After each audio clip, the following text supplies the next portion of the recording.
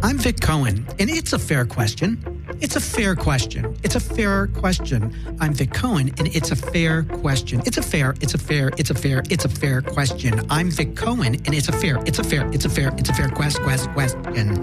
Hello there, and welcome to Vic Cohen's It's a Fair Question. It's always a fair question here. That's right. There is never a question that is ever too personal or off limits. And that is a warning to you, guest. That's right. Hello, guest. Hey, how are you?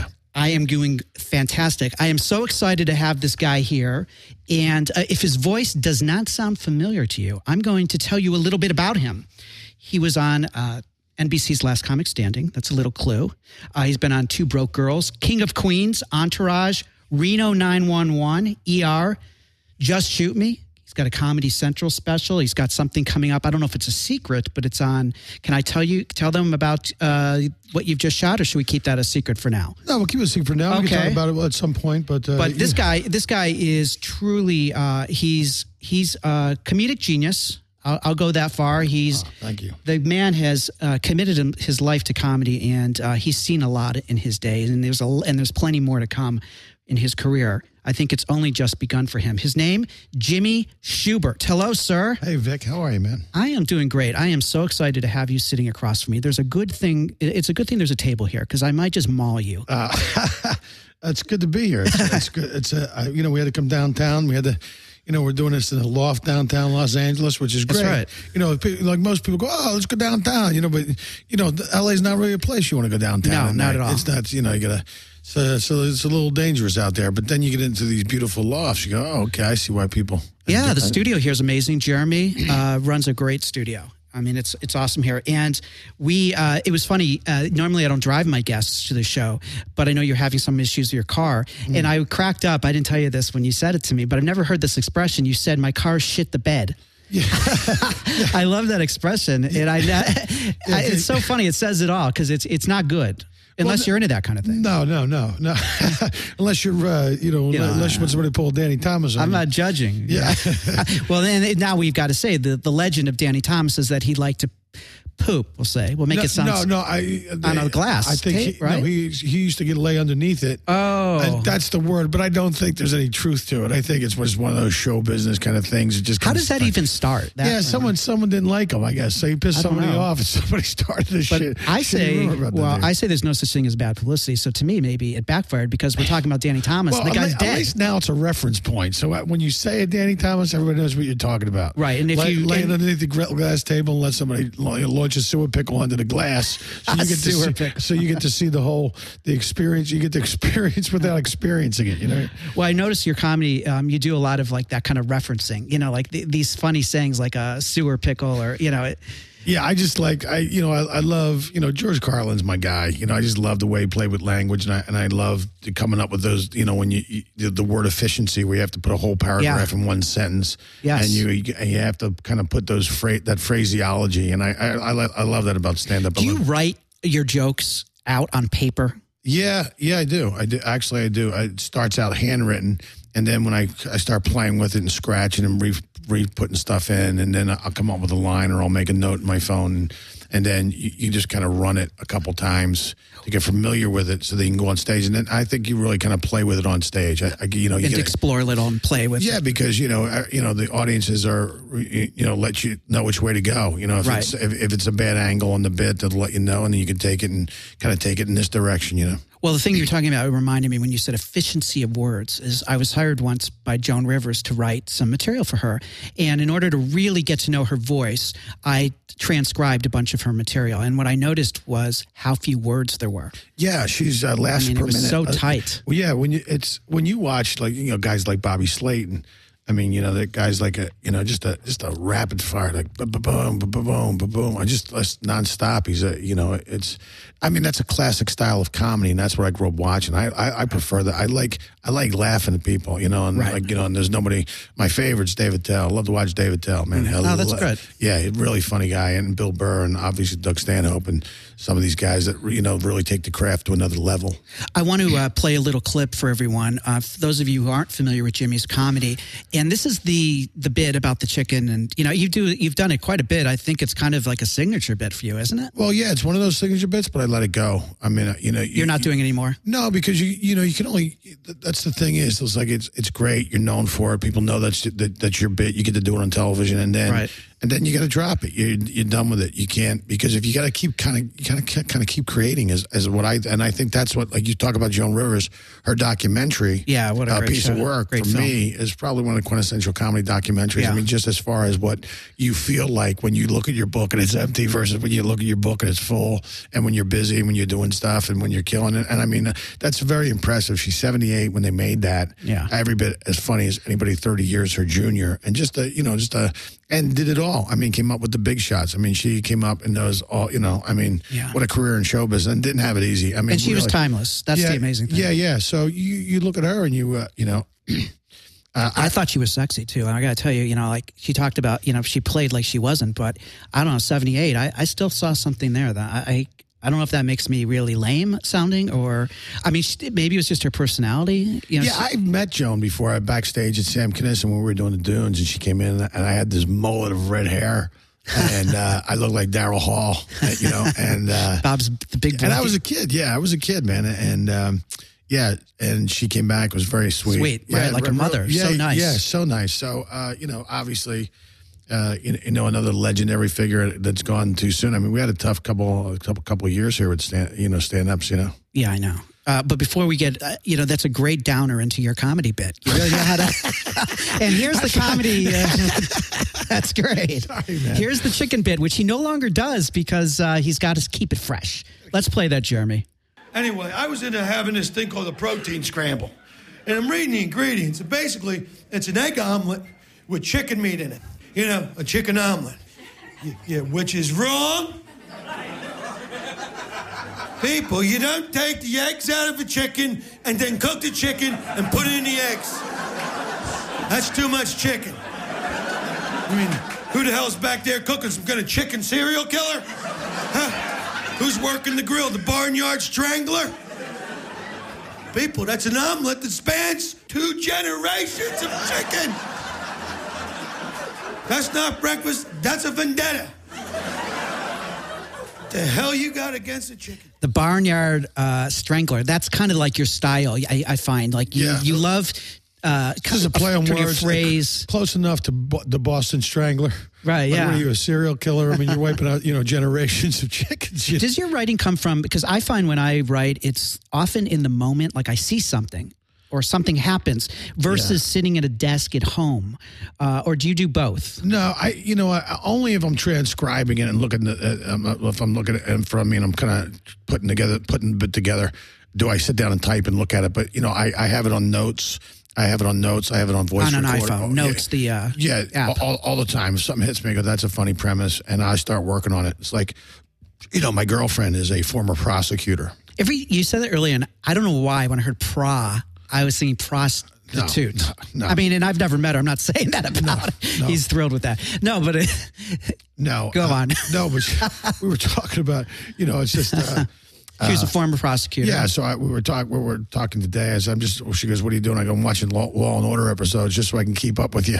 Mm-hmm. I think because she's very, she's a lawyer. She's very sharp and a lot of fun to argue with. Really? Does she usually win? You need a lawyer present. She just. But it's so funny. She's just. Are you going to marry this lady? I absolutely am. What's her name? I'll tell you her first name, Julie. But yeah. Okay. Does she know this? That you would like to marry her? Yeah, she knows this. Because guess who's on the line? Can we go to line 2, Jip? I'm kidding. Nice try. Yeah.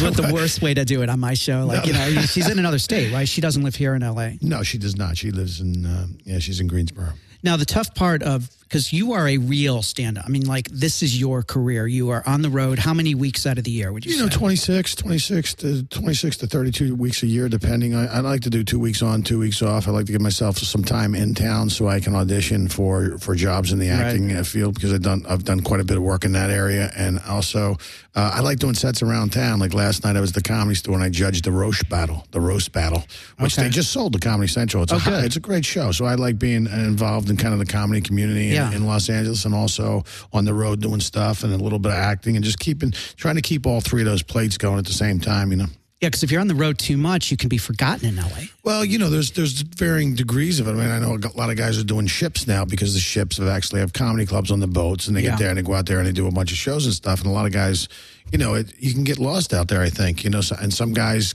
find themselves out there too. They go, this is perfect for me. This is what I want. I can go in here. I can do this. And they do. I mean, I think it's a rough life. I mean, you know, the ships are paying, I think, about $2,500 to $3,000. Yeah, I think low end. five, three, five for travel. All the travel's covered. And that's covered, yeah. But you're on a boat in the middle of nowhere. Well, it ain't a lifeboat. You know what I mean? You're on a giant cruise ship. And you're getting paid. And you're getting paid. Yeah. You're eating your food for free. And it's, look, hey, man, you got to pay the bills. People, that's right. You know what? I mean, there's no judgment there. I mean, everybody, you know. I just think if you want to be in town, it's tough. Yeah, it is because, you know, what are you making? $12 a set here, $12.50 a set, $25 a night at the Comedy Store, the Improv and stuff like that. I mean, you know. There's no money in these local, here. Well, yeah, you're not doing it for the money, but it's the scene. But also, yeah, if you want to make money, you got to go do corporate stuff and casinos and row work and you know. Right, that's true. You know, I think that it's hard I would think it's just tough when you're on a boat. I don't know, compared to being in the clubs around the country. To me, yeah, it seems like you can get, you know, look, I have nothing wrong with it. I'm not judging those who do it. No, but tough. it also provides an opportunity for these fellas to make a living and pay their bills and doing something they love to do. That's true. So. Well, when you're from Philadelphia, you know, I did wear my Philadelphia T-shirt nice, for you. With a little pair of boxing gloves. Which you told me I'd get beaten up in Philadelphia for wearing. I said if you showed up, no, you wouldn't. It's funny. I was just being a Philadelphia. No, I know. You know, it's supposed to. I took that as a compliment. Yeah, evoke some civic pride. Yeah, actually, it is. It is. I did not take that as anything bad. But I was like, what should I wear? I think I'll wear my Philly shirt for this guy. Now, you grew up in Philadelphia. You grew up Catholic, correct? Yeah, I was raised Catholic. I still have roots to that. You know, I have a rosary. You know, I went to Israel doing some gigs for Avi Lieberman over there. He's a comic, very funny, nice guy too. Yeah, really great guy, and had the opportunity to go with him, and went over there for like 11 days and just had an amazing time. And I got these rosary beads. There's these rosewood string rosary beads that you buy and you can put them on the stone where they prepared Jesus' body for burial. So they're blessed beads. So when you say them, they take on a sacramental tone. You know, so yeah, I do keep in touch with my spirituality is a very big part of me. But I'm not into like organized religion, but I'm kind of an old fashioned guy. Were you an altar boy? No, I was not an altar boy.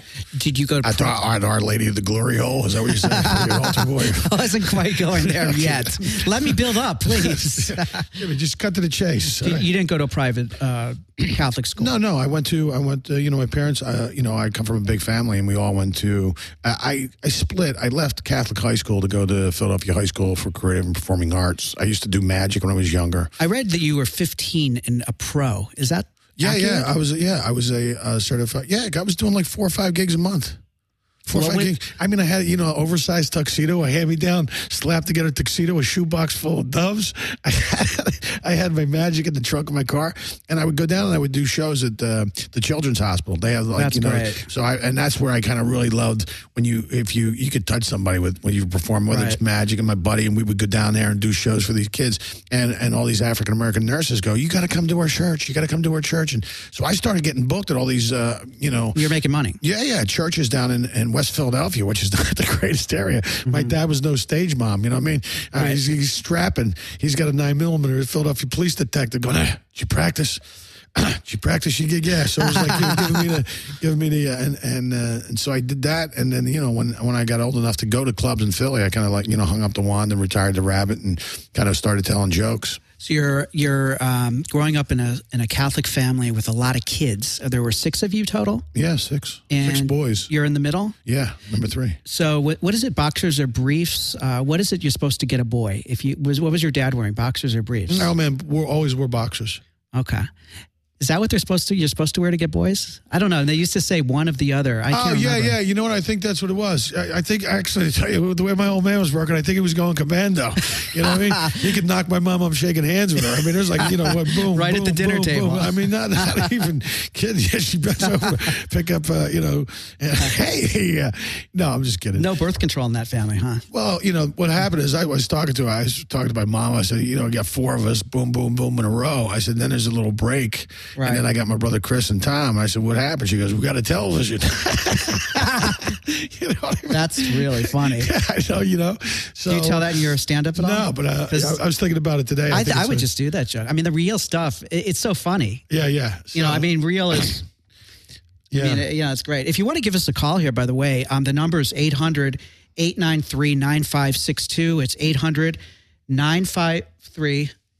My glasses are really needed at this moment. 9562. Yeah. And we've got comic Jimmy Schubert here. Do you think that having a large family made you need to get attention or something and that's why you went into performing? Or how do you think your family created that or influenced you into your career choice? That's a great question. First off, you got, hanging out with 5 brothers all the time. So we have a great sense of humor in our house. I mean, really do. But from my dad to my mom, everybody's always joking. So it's a very loving household, very supportive household. I think, in a big family, growing up in a big family like that, it kind of forces you to find your identity early.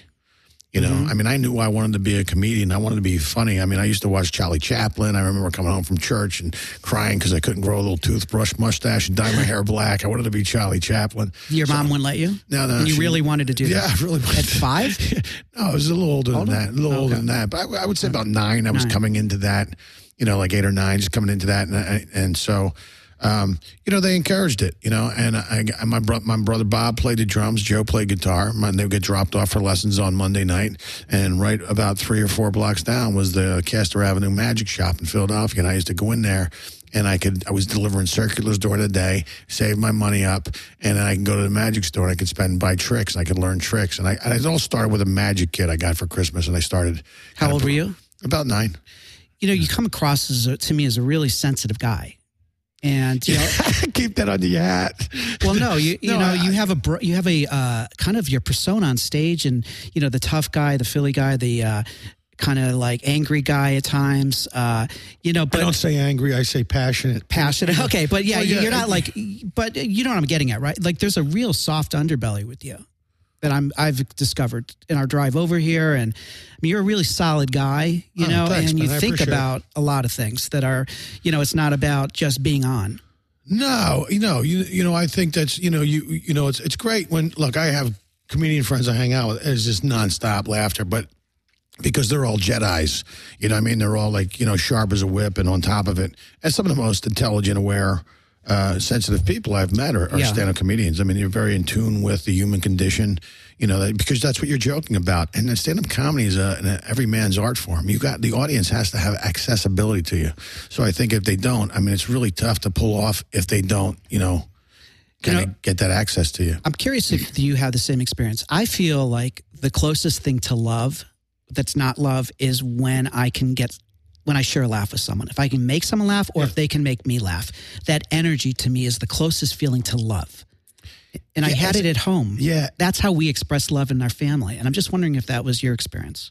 Yeah, well, we would always, my brothers were brutal. My brother Johnny's hilarious. My brothers are all really funny. And you get together and they just start zinging. It's like hanging out with comedians. And so... And you said you're the middle, so are you the 4th? No, I'm the 3rd. The 3rd. Do you find that you were ignored as a child, that it took speaking up to, well, you know what? Be seen and heard? No, it just makes you independent, man. I had what I would call one of the last traditional American childhoods. We want to get on our bikes, we drive our bike, we get our fishing poles, we strap them to our bikes. We drove 17 miles of Churchville Reservoir. Yeah, exactly. Doing the Andy Griffith we had song, CB radios. We built forts. We used to go down to this place called Suicide Hill. There was no technology like there is today. Yeah. And I used to go to the library a lot. I used to read Encyclopedia Brown. I loved, for me, versus today, the things you see today, it's a little disturbing. I appreciate it so much more growing up like that. What's disturbing?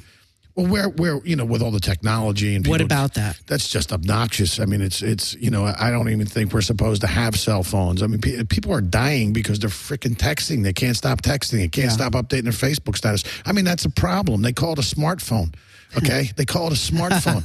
I mean, you're using it like a dumb phone, and that's what they are. I mean, people like we're all, everybody's got their phone down in front. They're all hunched over and kind of walking and look at their phone like we're working our way back down the evolutionary ladder. It's alien. That is true. We are starting to look like cavemen. Yeah, and it's alien technology. I mean, you look at it. It's all that technology on that smartphone is reverse engineered the spacecraft that crashed in Roswell in 1947. No, there's a great book out. Read it by Lieutenant Colonel. What's the book? Rick Corso. It's called The Day After Roswell.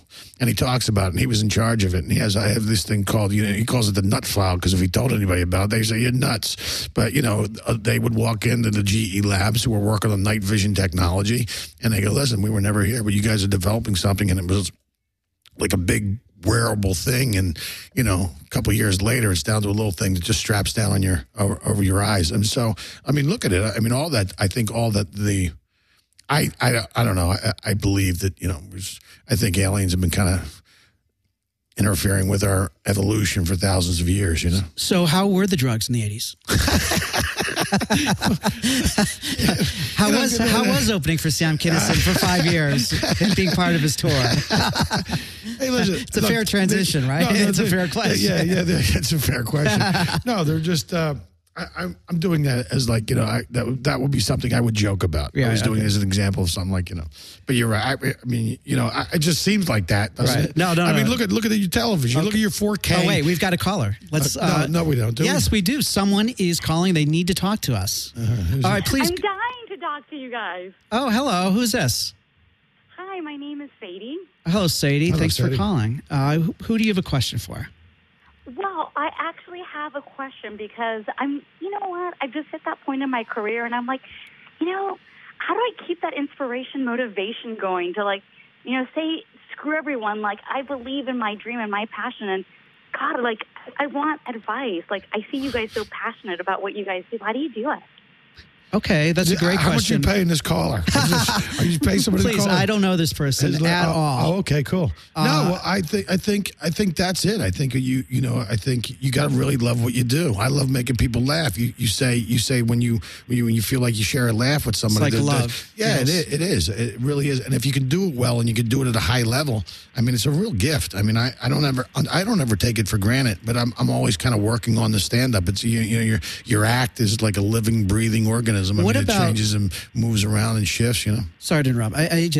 What Sadie's asking, I think also might be, I'm going to go a little deeper. Is okay, Sadie? Is that all right? Do the digging. Do the digging. Yeah, you do the digging. Okay. What happens when you're not feeling it? Because you're only human, Jimmy. I mean, there are moments. Don't you ever wake up where you're feeling uninspired or you're a little down? I mean, there's some days human, I just right? can't get out of bed, Vic. No, some days. No, yeah, but there's sometimes you don't feel like doing it, but something happens when you step on that stage. I don't, it just, you could have a headache, you could have back, your back's bothering you or something, but when you're on stage, I don't know. There's something about being up there, your adrenal glands kick in, and for that while that you're on stage performing, you don't feel it. Right. I don't know if we've answered your question, Sadie. Do you need any, we help you? What, the way I look at it is just like... Well, what do you do, Sadie? What do you do? Well, I'm doing a little bit of everything, but it's kind of like, it's the grind, and it's like... Yeah, that's your problem, Sadie. Don't do a little bit of everything. No, don't do a little bit of everything. You know what? Really? Focus on a couple things that you can really excel at.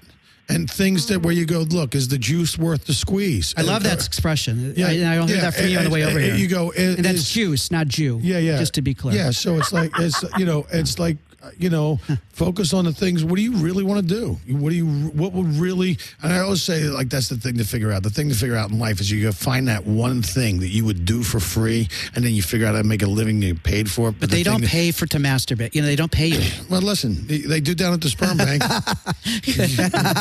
Thank you. No, I got to put that in my notes. Yes. No. So, but you be making money hand over fist down there. Hey, lady. No, so I think you just, there's like, it's so funny because we were talking about, I used to do a podcast and it's a lot of work and a lot of work goes into it in the presentation. I just said, it's not, it was interfering with auditioning for parts and stuff like that. And I just said, you know what, I got to have a little downtime. I got to find a little balance in my life. I love what I do and I love doing it, but also if I have downtime, I really like, doing some things that'll kind of like feed, going to the driving range or take care or working on other stuff, Right. Well, getting outside it for a minute, not having to be your whole identity, That's a great point. I think also, as much as I get annoyed by cliches, it is true. And I think this is a cliche about cliches, that there's a reason they exist because they're true for the most part. And what are you trying to say? Stereotype saves time? What I'm going to try and say here is that idle time, that something about a blank of blank, but a master of none. A jerk of all trades, master of none. Jack of all trades, master of none. Yeah, I think that's challenge. I think that being a jack of all trades but a master of none is really tough to get. Well, that's why you say, you know what your strong suits are. You know your things, and I think you always go where your life goes, where you put the most time. Like if you're working on this, then that's where your life's going to go. If you're working on this other thing, then you're going to take. It kind of goes where you go, I guess. I think you're right, and in that spirit, Jimmy, I think that also, Sadie, if you look at where life is taking you. Because the life often will affirm what you're really good at. It doesn't mean you have to follow it, but I think life affirms. Do you agree with that? Yeah. I was just going to do I was just going to do a kung fu reference on Date Myself, which was a show from the 70s. Okay, grasshopper, did you snatch the pebble from our hand? Are you ready to rock? But I was going to anyway. Well, I hope that helped you, Sadie. Thanks so much for listening. No, it helped. Yeah, good luck. Good Please, luck. and if you could. I love the act. Oh, cool. Thank you. And please subscribe to the show. We got lots more. I will. All right. Thanks so much. And good luck with your pursuits. Excellent. Thank you so much. That was great. That was a very nice call. And also, I want to share a little more of your comedy. We have another clip from your act. Nice. Is that uncomfortable for you to listen to? No, actually, it's some bits like the chicken bit I do like hearing. I'm going to surprise you. Is that make you uncomfortable that I picked the clip? No. Okay. I mean, it's one you posted. Oh, great. Let's listen. I like it. I will tell you this. It involves a hanger. Nice. Oh, shit. Okay. Okay? Yeah. Here we go. Jeremy, let's roll that. Thanks. See, that's the problem. We live in a very rude, predatory culture. No one's nice to anybody anymore. Nobody. I'm telling you, it's fucking ridiculous. I'll tell you what, I locked my keys in my car the other day. Wasn't paying attention, locked my keys inside my car outside this abortion clinic where they were having a protest. No. I was running to get some cigarettes at the 7-Eleven. And I went, oh, fuck. I could see my keys in the ignition. And all I said was, anybody got a hanger? They chased me for 3 blocks.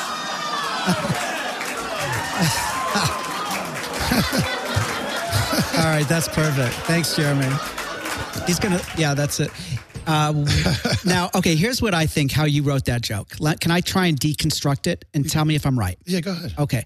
My guess is that you did lock yourself out maybe at one point and had a hanger, and you thought about, wouldn't this be funny? Because you thought of an abortion. Well, the situation is you're in the situation. You went backwards. You were so wouldn't it be funny if there were a... Yeah. Also, there's a protest outside an abortion clinic. You go, hey, anybody got a hanger?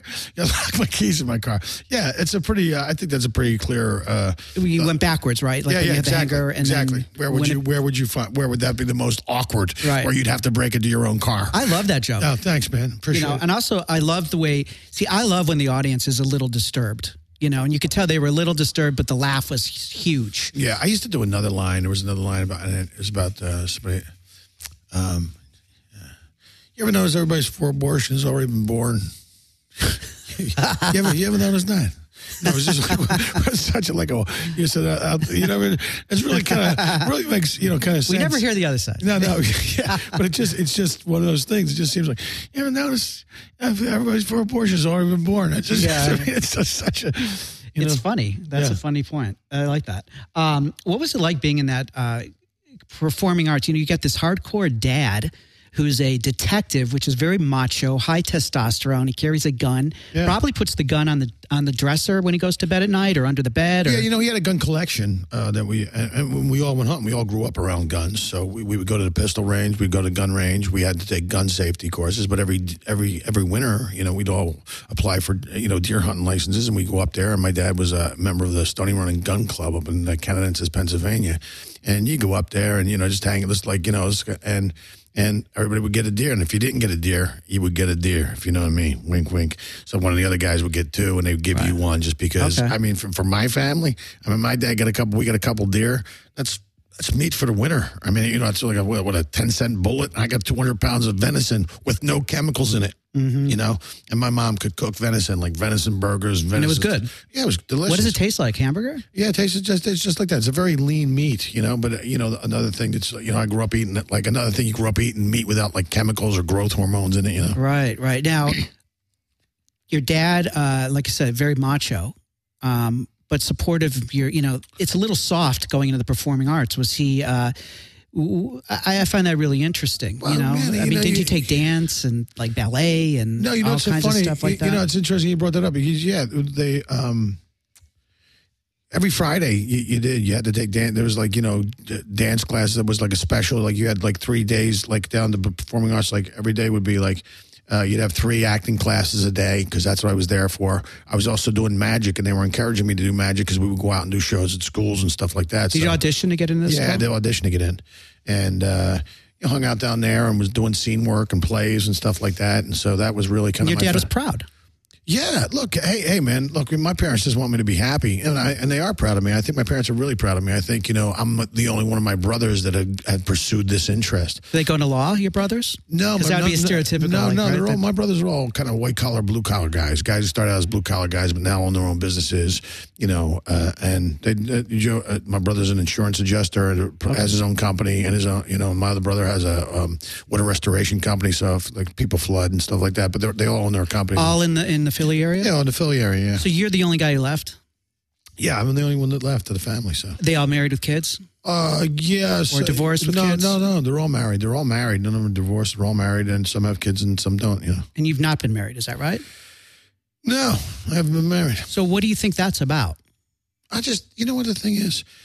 It's not that I'm opposed to it, I just thought at times in my life that would have happened. Other things were happening. I kind of committed to my career. I mean, the funny thing for me has always been trying to find a balance. Like either my personal life is amazing, my career sucks, or my career is going great, but my personal life sucks. You try to find that balance of,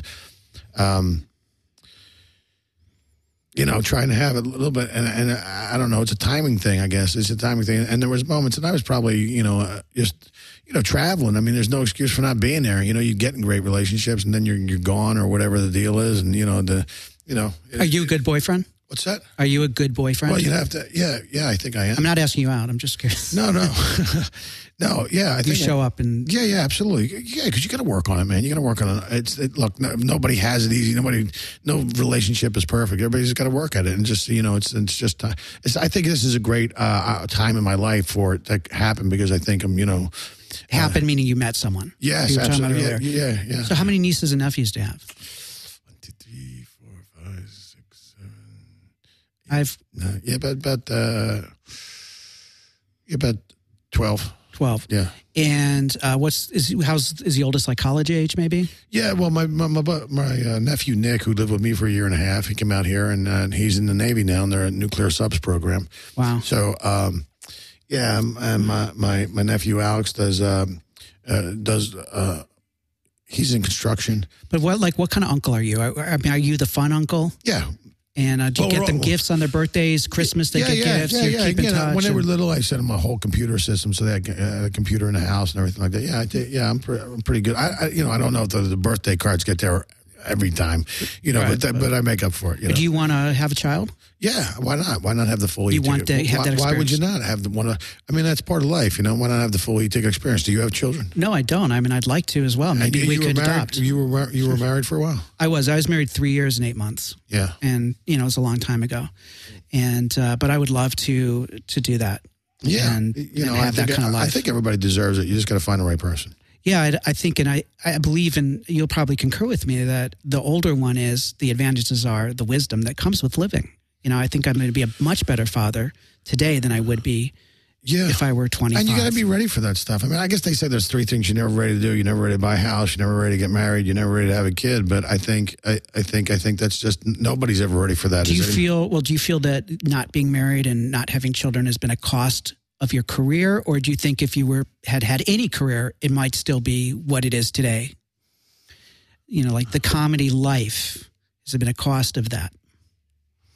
Yeah, you make sacrifices. You make sacrifices for the thing, you know. I mean, but, you know, everybody does. You're trying to, you know, what's the balance? You just got to find the right person. We have and I'm just curious, like we have a lot of single comics that are kind of known for being single in a way, like Bill Maher, Gary Shandling, you know, he was single. It just seems like there are a lot of comics who have had a long, well, maybe they're better off by themselves. Yeah, and it isn't for everyone. You know, no, there's no question about it. I mean, to each his own. You know, you got to find everybody's got to figure it out for themselves. You know, that's right. That's what it is, really. Everybody's, you know, there's people who get it in this world, and there's people who don't. That's the way I look at it. You know? Now, in the, it feels like you know, the stereotype of a comic is one who can be moody, depressed, isolating, because the career itself, you know, you're alone a lot. I'm just curious, like in your life, have you had a depression or any kind of challenges like that? You know what? And I don't think you can paint with broad brushstrokes like that when it comes to people, because a lot of people, I mean, you go a lot of dentists are kind of bored, miserable. A lot of chiropractors are depressed and stuff. So, right. I mean, that's just a kind of a cliche image that you think it's unfair. That yeah, stereotype? I do, because I would describe myself as being belligerently optimistic. You know, that's a good way of putting it. I like that. You know, I don't. Yeah, that's how I would describe myself. You know, it was interesting in preparation for this. I was doing. Why do you laugh? Well, I just don't. I don't see the point in being any other way.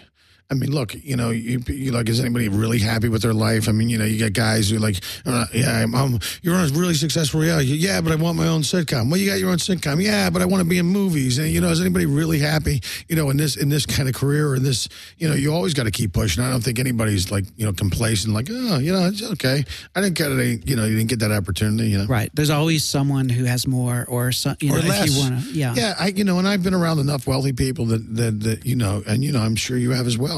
Money doesn't buy happiness. It doesn't buy happiness. It makes some people miserable, you know, and you walk in their empty house and you go, oh my God, it's a giant house and there's no furniture, and, you know, they just got their money in a ball in their pocket, and you're going, really, you know, you're driving a Maserati, you're living like this. Yeah. I mean, holy smokes. You know, well, I like this saying of, you know, it's difficult or not really. It doesn't work for me to compare my insides to other people's outsides. I don't know what anyone's outside. No, you know, I could see that. Yeah, but that's great. Everybody has their own struggle, man. Everybody has their own thing they're dealing with. You just, you know, look, you know, some people, like, you know, you find yourself in a lot of different situations. Like, you know, you're in, you know, toxic relationships, or you're, you know, you got to watch out for all that stuff. You know, you got to keep yourself mentally healthy. I think it's a. How do you keep yourself mentally healthy? Do stuff. Feed your soul, man. Go out there and sit, you know, taking some beautiful stuff. Do you do therapy? Travel the world. Yeah, I travel the world. I see the world. I was in China. I've been to China. I've been to Afghanistan. I was just over in, you know, Germany, and we went to Kosovo and on. You perform for the troops, right? Yeah, absolutely. I've done several trips over there. Have you ever been scared? Sure, you're flying into a war zone, for God's sakes. What do they tell you? That they literally say you're wearing a flak jacket and a helmet, you know, and you're on a you know, Alpha class CH-47 that's firing off countermeasures. You're firing over, you know 8 clicks from Pakistan, and you're underneath camouflage netting, telling jokes to dudes that are strapped with M16s, M14s, and sidearms, and then it ain't no joke. But I mean, listen, look at what they're doing. You know, I just think it's the least you could do. I mean, if I could make some of those guys laugh, well, boy, they're a group of people who deserve it. Oh, for sure. Did you find performing for troops to be what were some of the challenges, particularly with material? Could you do your normal act? Could you swear? Yeah, but it's like you make adjustments on any gig you walk into. You go, okay, this is this kind of thing, and come out early, and yeah. But but with gigs like that, I mean, they're just so happy you came. They're so happy you came to great audiences, and I mean, you're in Kosovo for God's sake. You're flying into Pristina in an airport. You're just coming out of and so yeah, it's cool. What did you? How many minutes did you do?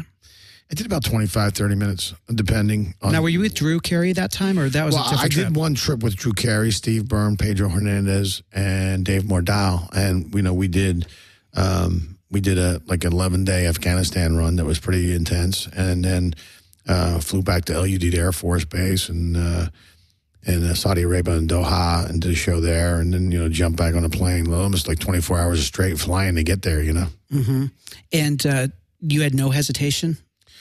No, I mean, you can't live your life like that. You're going to put yourself in a situation, and I was with Drew Carey. I mean, they're not going to let anything bad happen to Drew Carey. I don't think there's any record of anything of any, people who have gone over there to do shows for the military. Your parents know you were doing that? Yeah, absolutely. They were encouraging it? What's that? They were encouraging it? They weren't like, oh, no, Jimmy, I'm really? sure. No, I'm sure they were worried. Like anybody else. I mean, you're going over there, anything can happen. I mean, It's like just before I went to Israel, that the Hamas and those guys were firing rockets back and forth right up until I was leaving. So I was like, oh, you going? I go, yeah, I'm still going. Why would I not? I'm not, I'm going to go. Now, you were on Last Comic Standing maybe a year or so ago. Yeah. And I'm curious what that experience was like, because the idea when the show first came out was kind of, we're going to discover talent. And then I believe they started to get a little more into getting veteran comics in as well, so they would have the quality. The show took on a couple different forms. It was like, when it first started, it was an opportunity. You always look at these shows and you go, well, there's really not a lot of opportunities for stand-up comics to be on primetime television. What a great venue if they do this the right way. I mean, you look at Celebrity Apprentice or some of those shows. They were great. They were well-produced shows. They were, big. They were big deals. So then...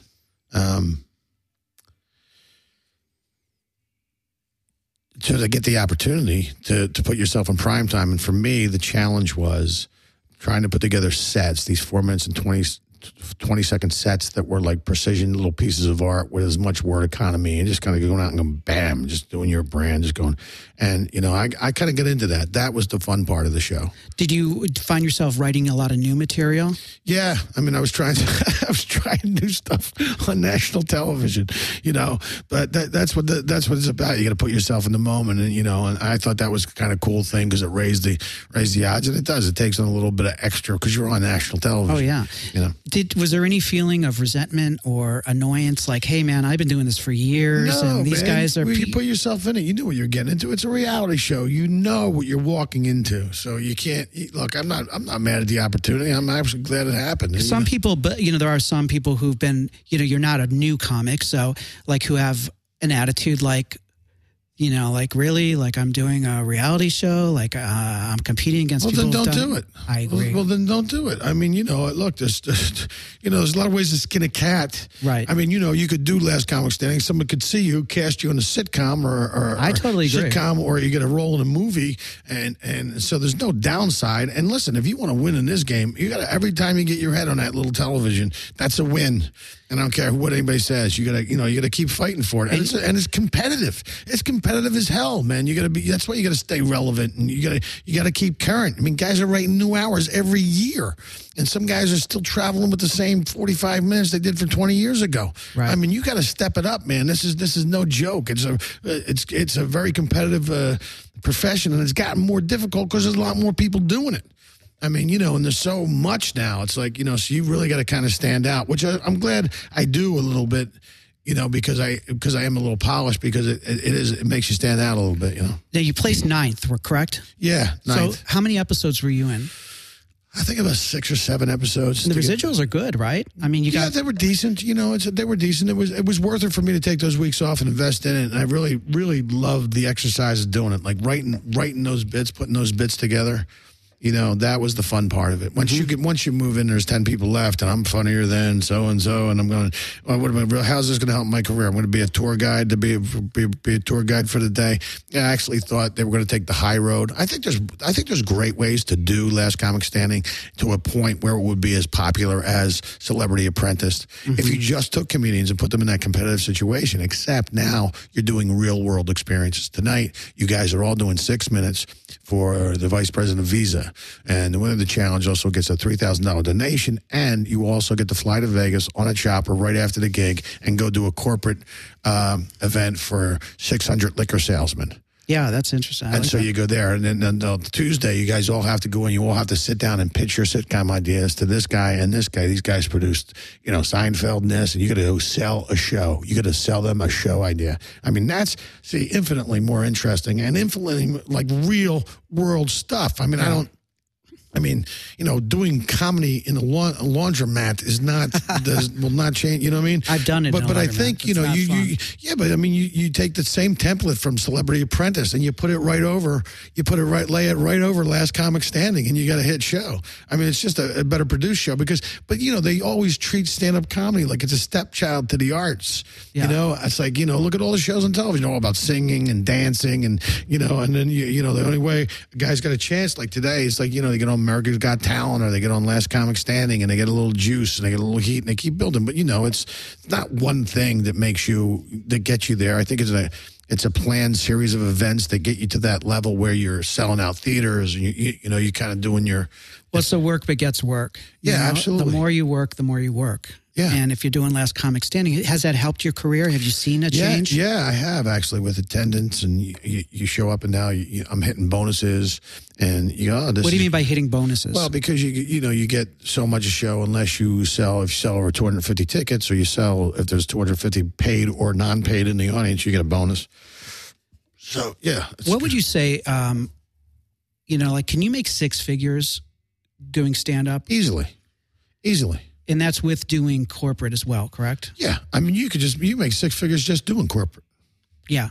You could do, you get a show in Vegas.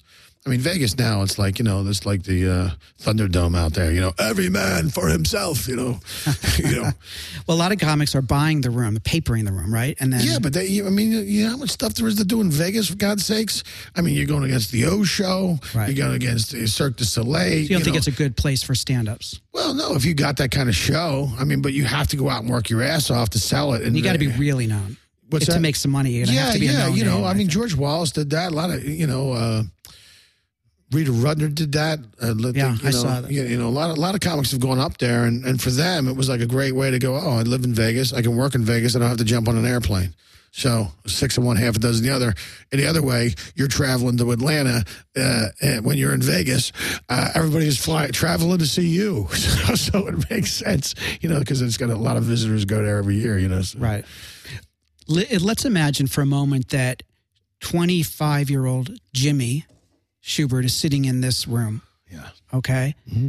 And you've had some time now in your career. You've learned a lot just from living.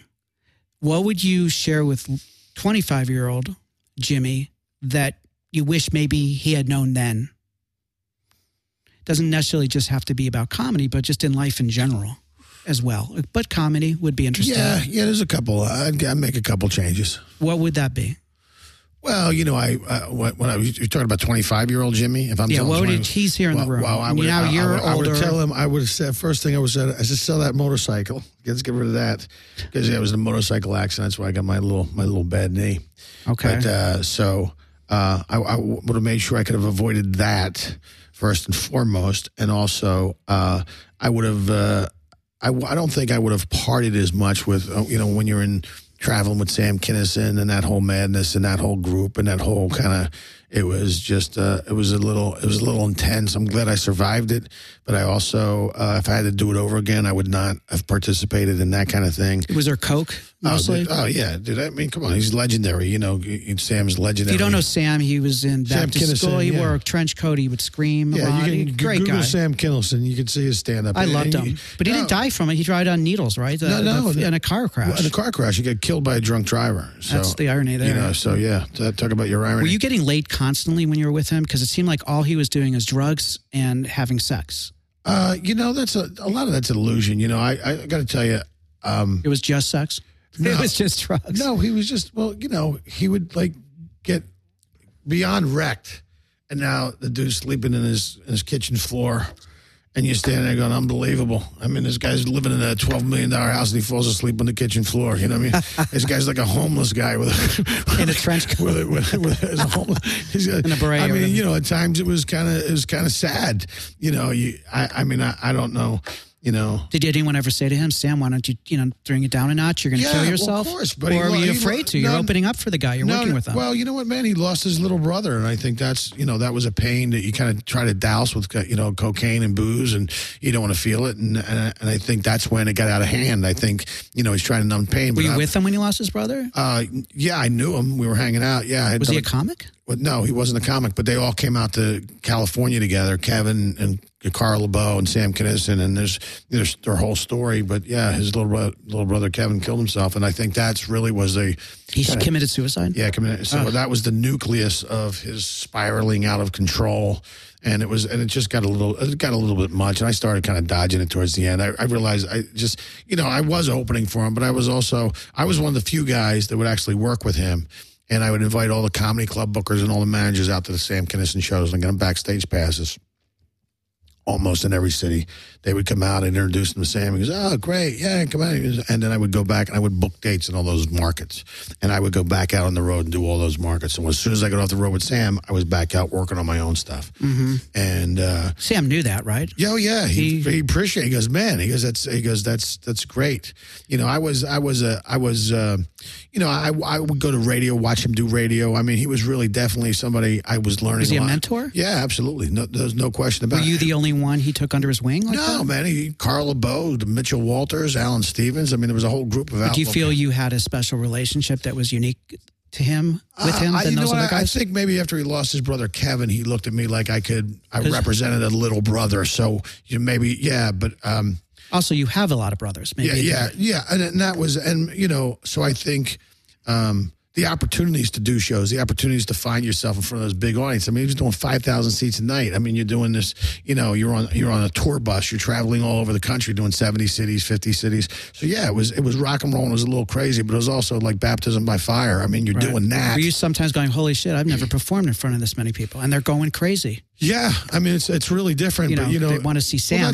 Well, I toured with him for 5 years. I mean, that's where I found my personality. I mean, how do you make 5,000 seats intimate? I mean, it's a real thing. And Carl LeBeau was like, hey, you got to do this, you got to do this. So they're giving you notes. Yeah, giving you notes, and really we're concerned. Like we did the Universal Amphitheater on New Year's Eve, and Sam was all the opening guys. We went over all our acts, and when you say this, the laugh's going to go up, it's going to come back down. Give yourself an extra 2 seconds on the beat of the joke. Let the laugh come back down. He was right.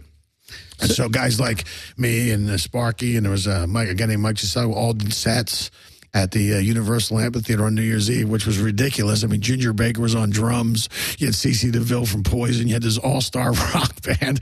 And then you go to Van Nuys Airport, and you jump on a couple Learjets, and you fly to Vegas for a special 3 a.m. in the morning show with Sam Kinison, and it was just madness. Was he generous in how you were paid? Like, what would you get paid to open for him in it was a like night? it was like $500 a show. It was like $500 a show, and so you do probably 4 or 5 shows a week. And you get a per diem, and you just got to make sure, like there was a couple extra duties because you're out there, and you go, and just make sure everybody gets the bags in the room. Tell the guy, so you're kind of helping out. You're on tour, but you're also part of the tour and helping out that way. So you get a call that Sam's passed away. What was your reaction? Yeah, the circumstances were weird. And I was just like, I couldn't believe it. I mean, I just saw him a couple weeks. Your touring was done with him at that point? Yeah, pretty much. I mean, I was still friendly, but I mean, he was trying, he was trying to clean up. He's trying to get his, plus I was busy doing what I was doing. I was, trying to going on the road and come back, and, you'd see him when you see him. So, yeah, it was kind of disappointing. It was really disappointing. And I mean, what do you say? The guy was a good friend, so you lost a good friend. And it's just, and I've lost a couple along the way, buddies, people that you knew, people that and so. God rest his soul. Hope he's happy in the afterlife. What would be the one thing you learned from Sam? Wow. Comedy-wise? Well, let's go comedy-wise and let's go life-wise. Yeah. So that would be two things. But first, I think comedy-wise, his just writing, the writing, and he understood what he was. He was a human cartoon. I think he just had, he would just kind of like plop it out and just pull the ripcord at the last second, and then So I love watching him create. I mean, there was a whole tour where we were clean and sober.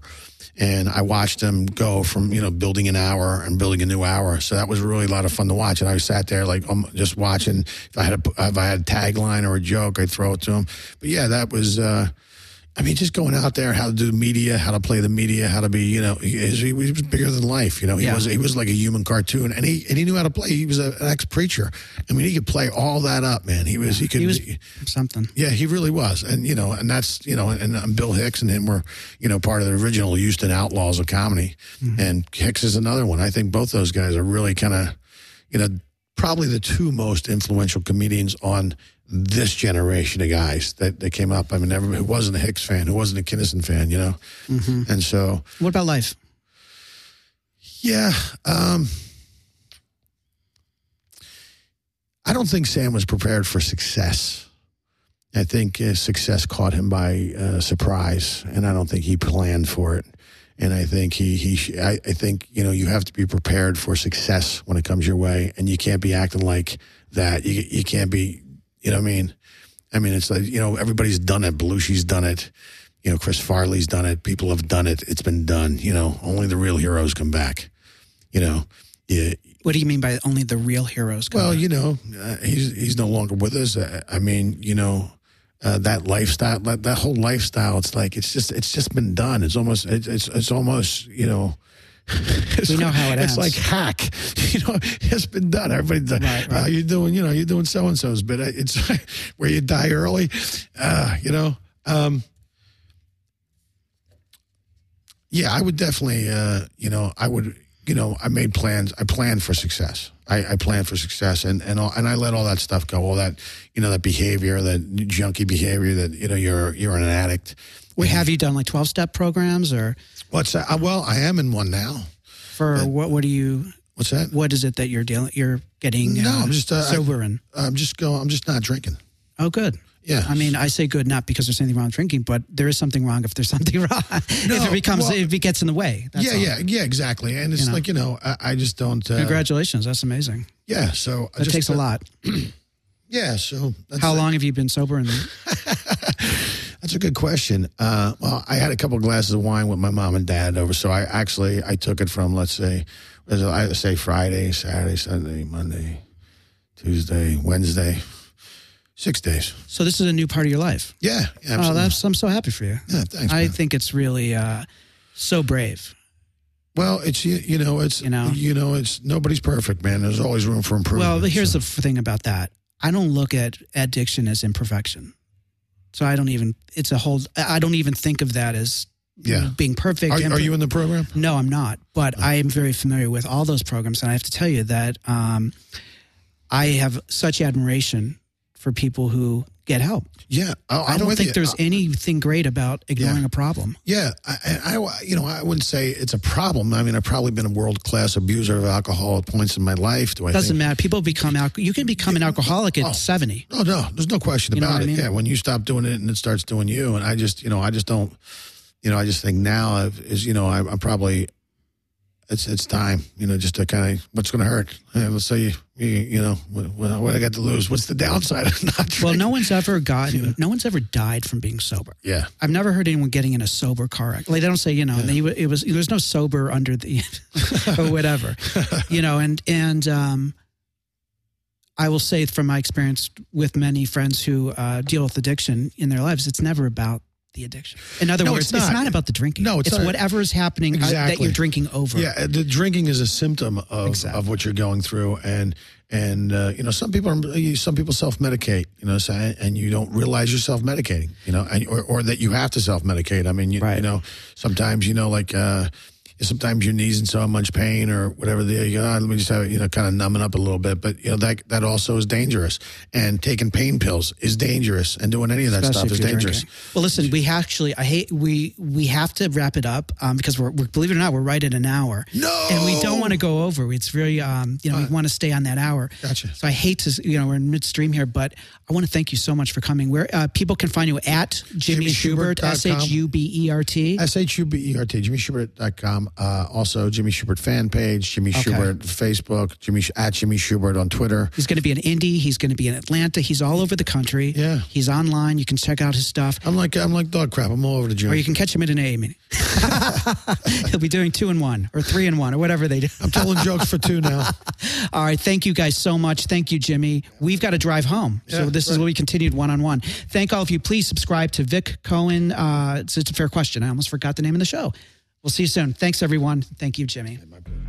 I'm Vic Cohen, and it's a fair question. It's a fair question. It's a fair question. I'm Vic Cohen, and it's a fair question. It's a fair question. I'm Vic Cohen, and it's a fair question.